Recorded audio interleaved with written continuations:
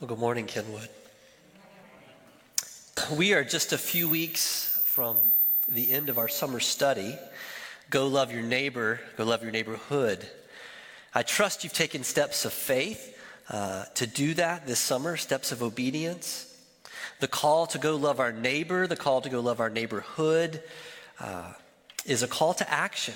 And there are ways that we can do that even during a pandemic. I've got a small garden in my backyard, and I took a few tomatoes from it yesterday and delivered them to an elderly man across the street from us. I wore a mask, talked with him for a few minutes, just a simple way to touch base with one of my neighbors for a few minutes. Let's all look for ways to do that and to love our neighbor. Our neighborhoods are filled with different kinds of people, aren't they? A few weeks back, Pastor Fred took us to Luke 8, and we encountered a demon-possessed man, and we spent time learning how to love a scary neighbor, a neighbor that might be enveloped in wickedness. Some of us have neighbors like that. 2 weeks ago, we encountered the woman at the well, and we spent time learning how to love a neighbor with a complex and blemished past. Last week, we encountered Jesus receiving praise and anointing from a sinful woman whom he had extended forgiveness to. I'm sure your neighborhood has these types of people in it. And it's important for us to see that Jesus doesn't avoid those types of neighbors. We're called to love those kinds of people in word and deed, just as Jesus did. The past several weeks have led us to people who didn't have very compelling life resumes. There are certainly particular challenges and opportunities with people like that, and we praise God for his extended mercy. But this morning, we encounter a very different scenario. Today in Mark 10, we encounter someone on the opposite end of the spectrum. Someone whose life resume rises to the top. It's impressive.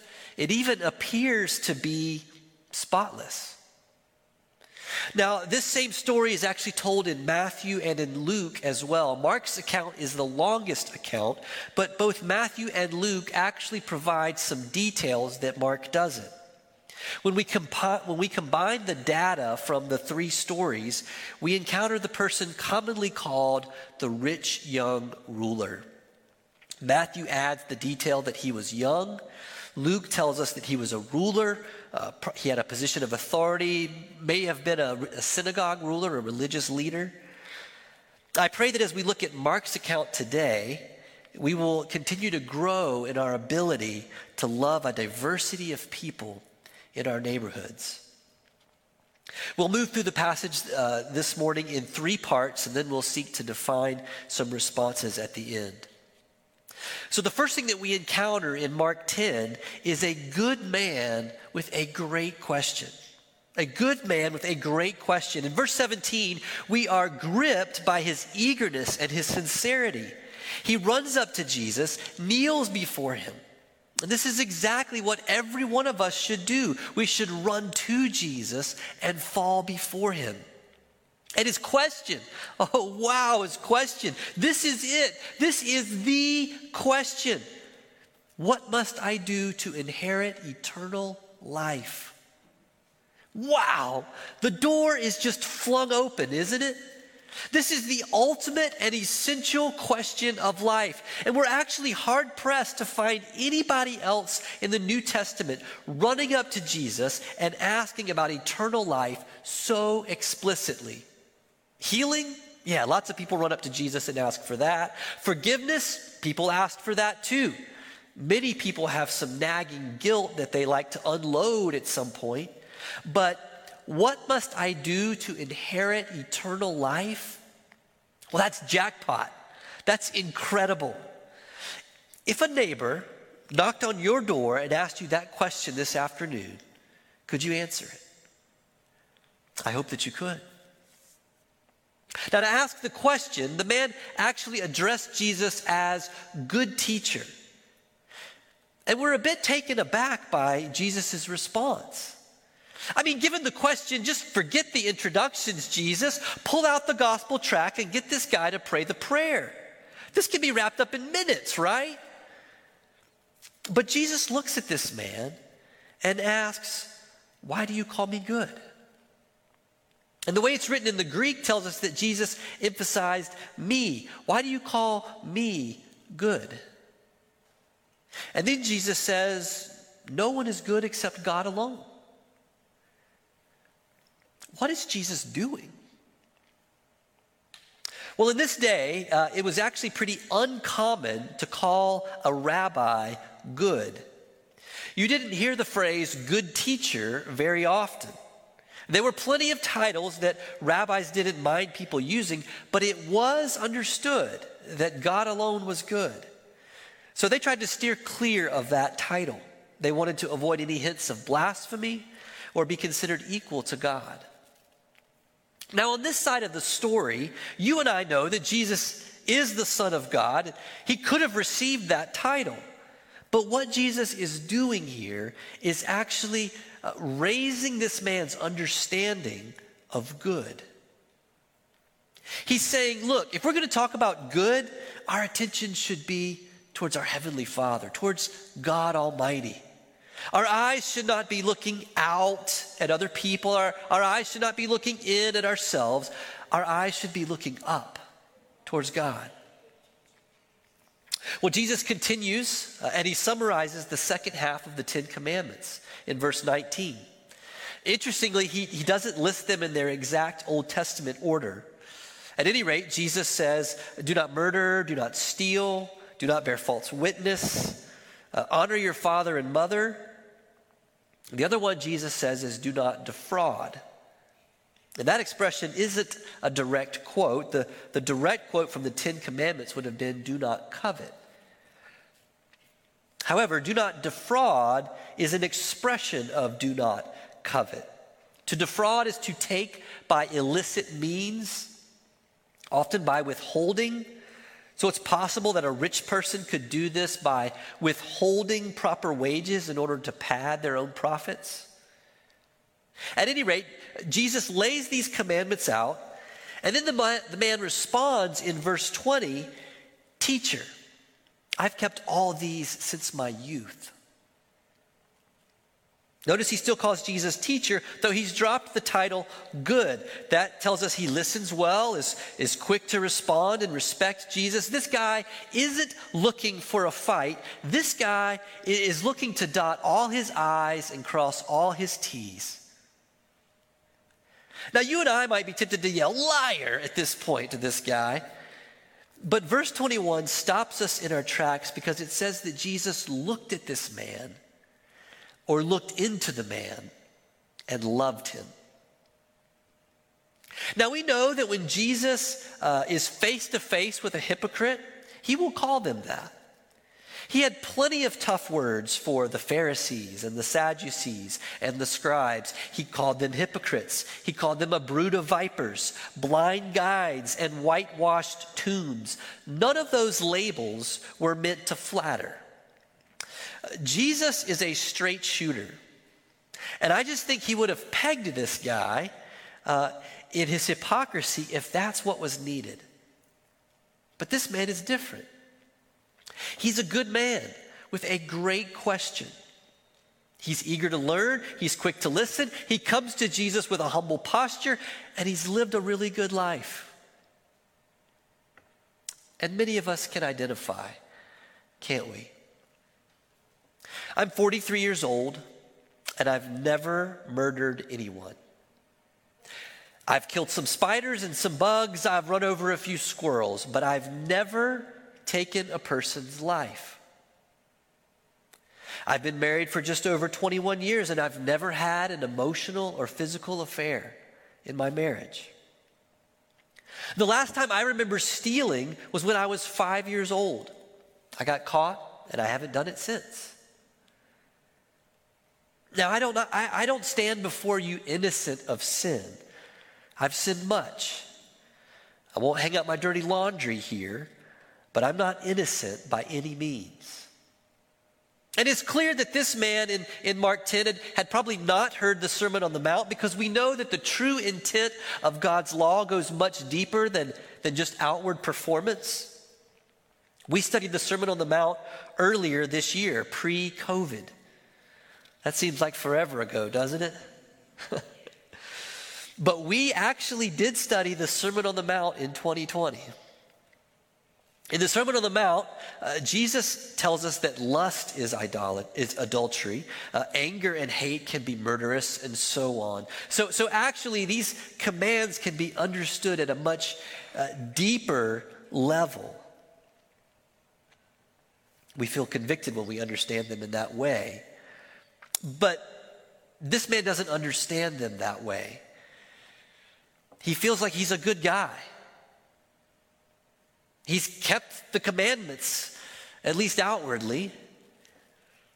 And some of us can identify with him. We feel good about that.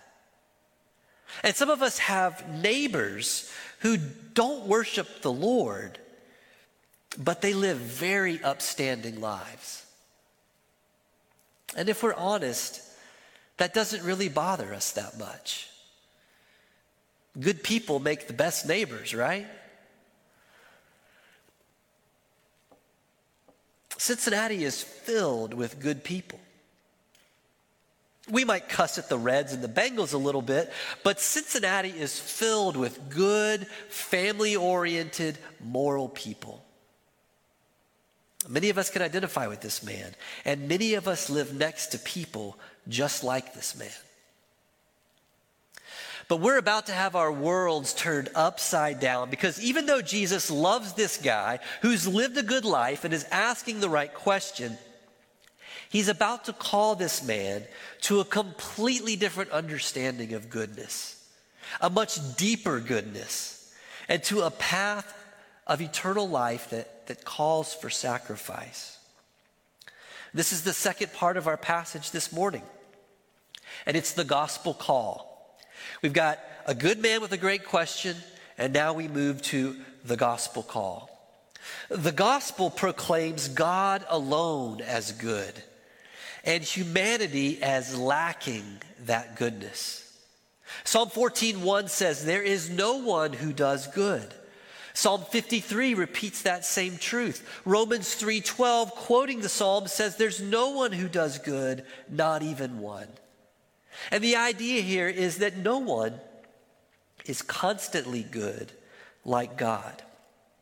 We lack his consistent goodness.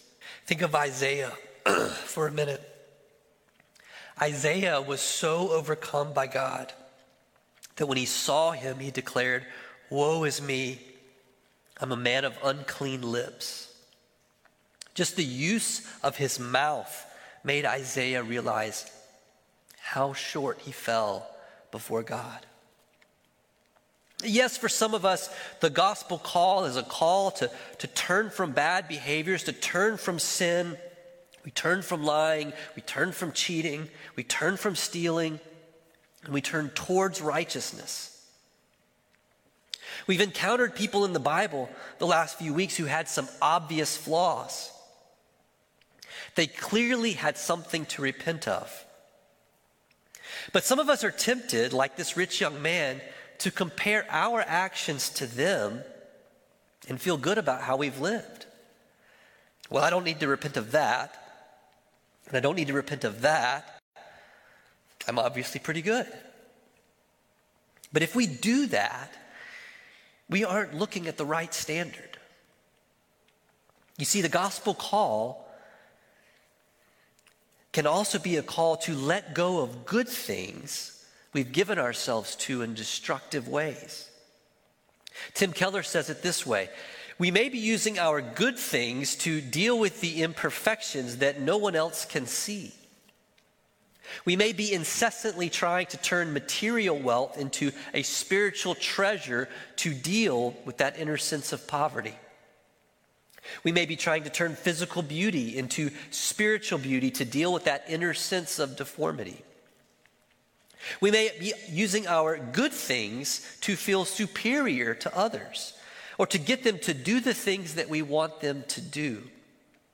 Most of all, we may point to our good things, our achievements, and our attainments and say to God, look what I've accomplished. Look what I've done.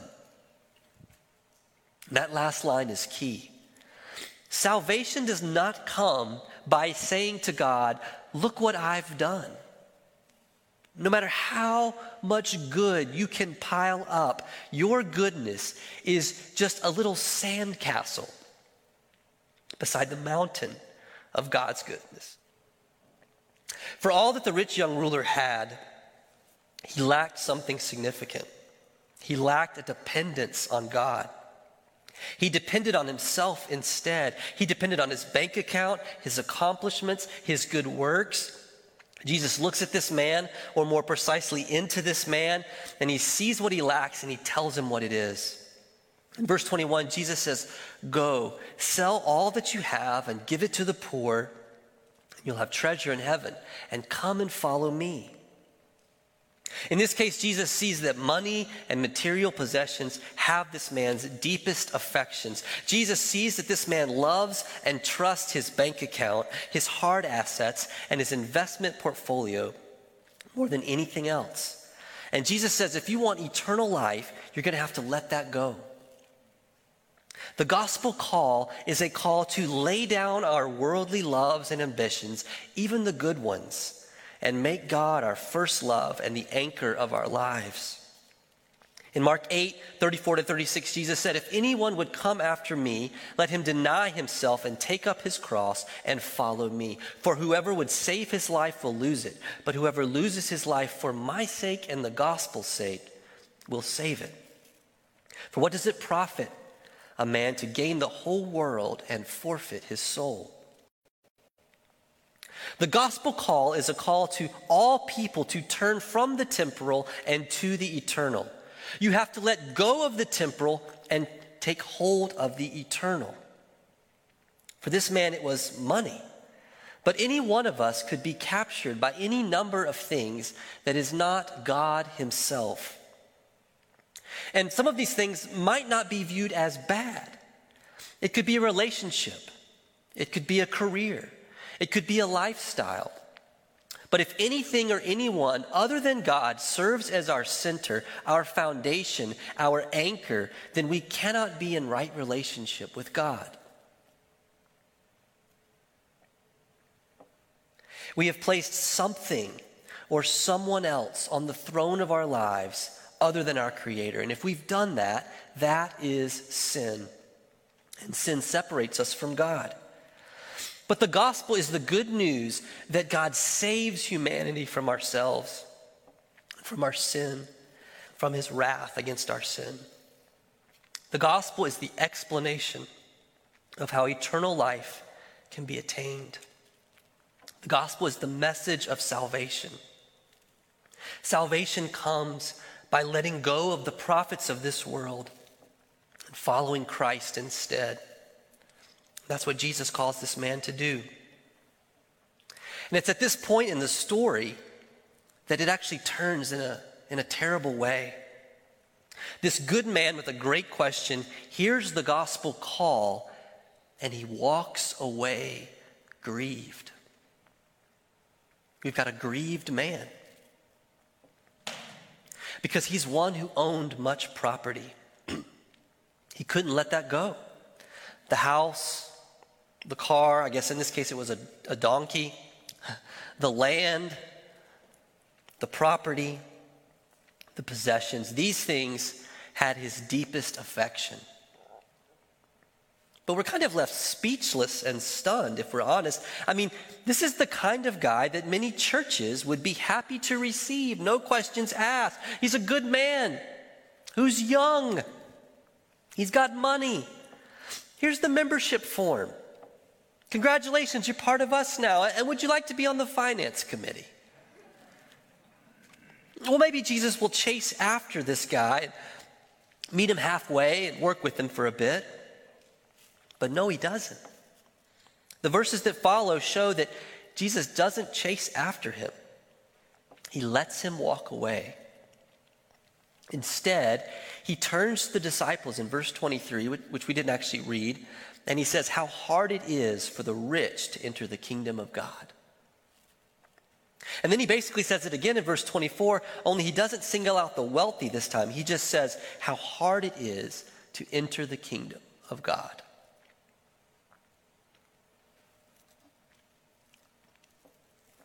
The disciples are shocked. Their response to this whole thing is, well, then who can be saved? And Jesus says in verse 27, with man this is impossible, but not with God. All things are possible with God. Meaning, human beings can't save themselves. They can't work their way into heaven with goodness. Self-sufficiency and self-effort is not the path to eternal life. You can try to avoid all the bad things people do. You can pile up a lot of good deeds, but you will not achieve perfection. And here's why.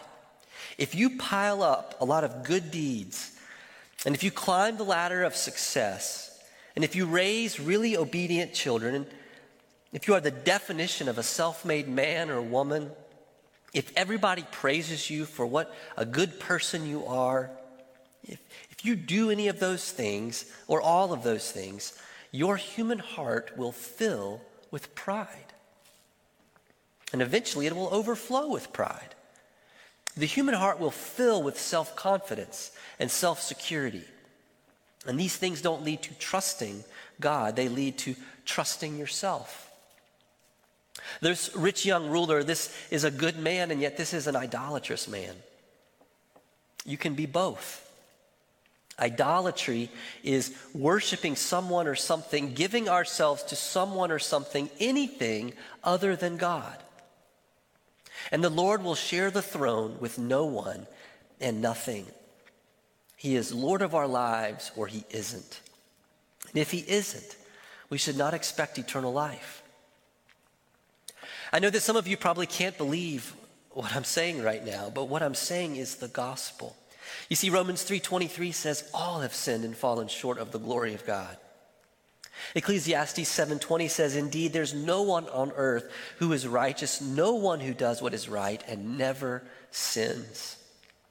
1 John 1:8 says, if we claim to be without sin, we deceive ourselves and the truth is not in us.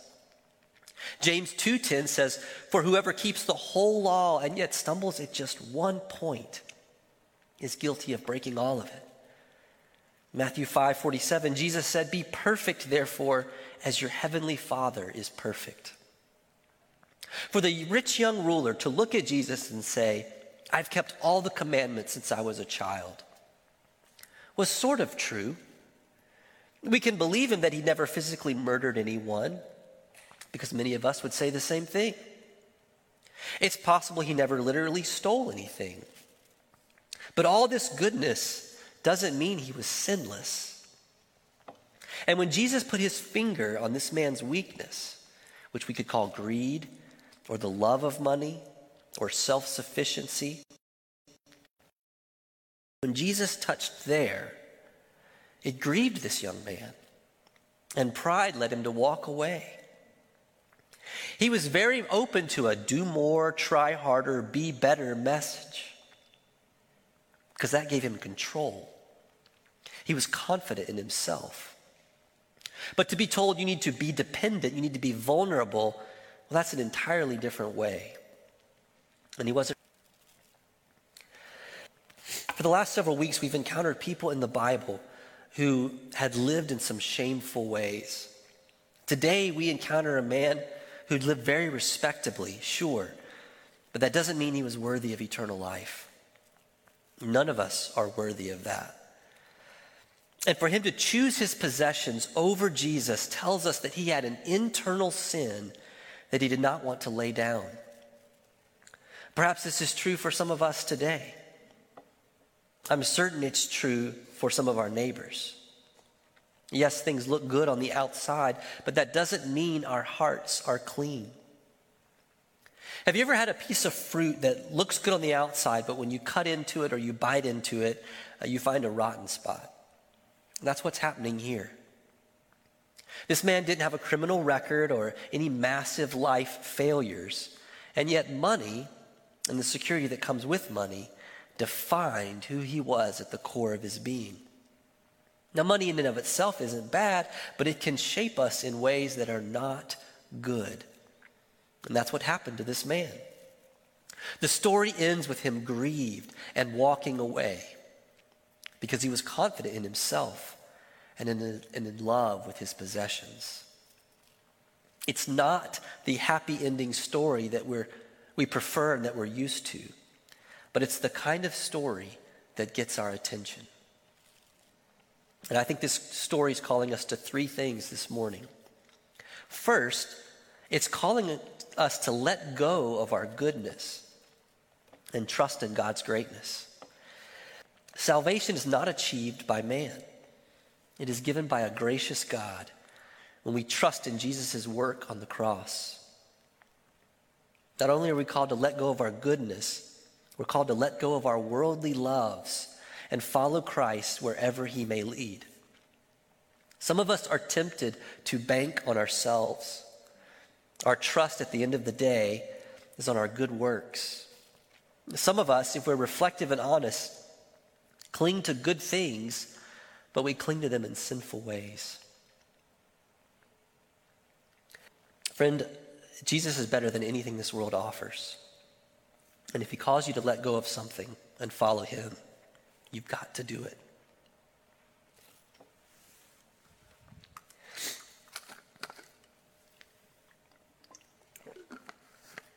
I'm going to try to get these last two before my voice goes.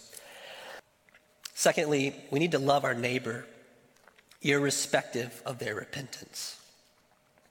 Jesus didn't love this man after he repented. He loved this man, period. But notice how he loved him. He told him the truth, and he pointed him the way to eternal life. We need to do this with our neighbors when the opportunity presents itself, even our really good neighbors. Now, it's possible they might not respond to the gospel, but that doesn't mean we stop loving them. The Art of Neighboring says it this way: we don't love our neighbors to convert them. We love our neighbors because we are converted. Finally, let's bank on the blessings of life with Christ. Jesus promised this man eternal possessions, but he clung to his temporal ones. When Jesus calls us to let go of some things, he's actually promising us far better. Let's trust in his blessings and the things that come with following him.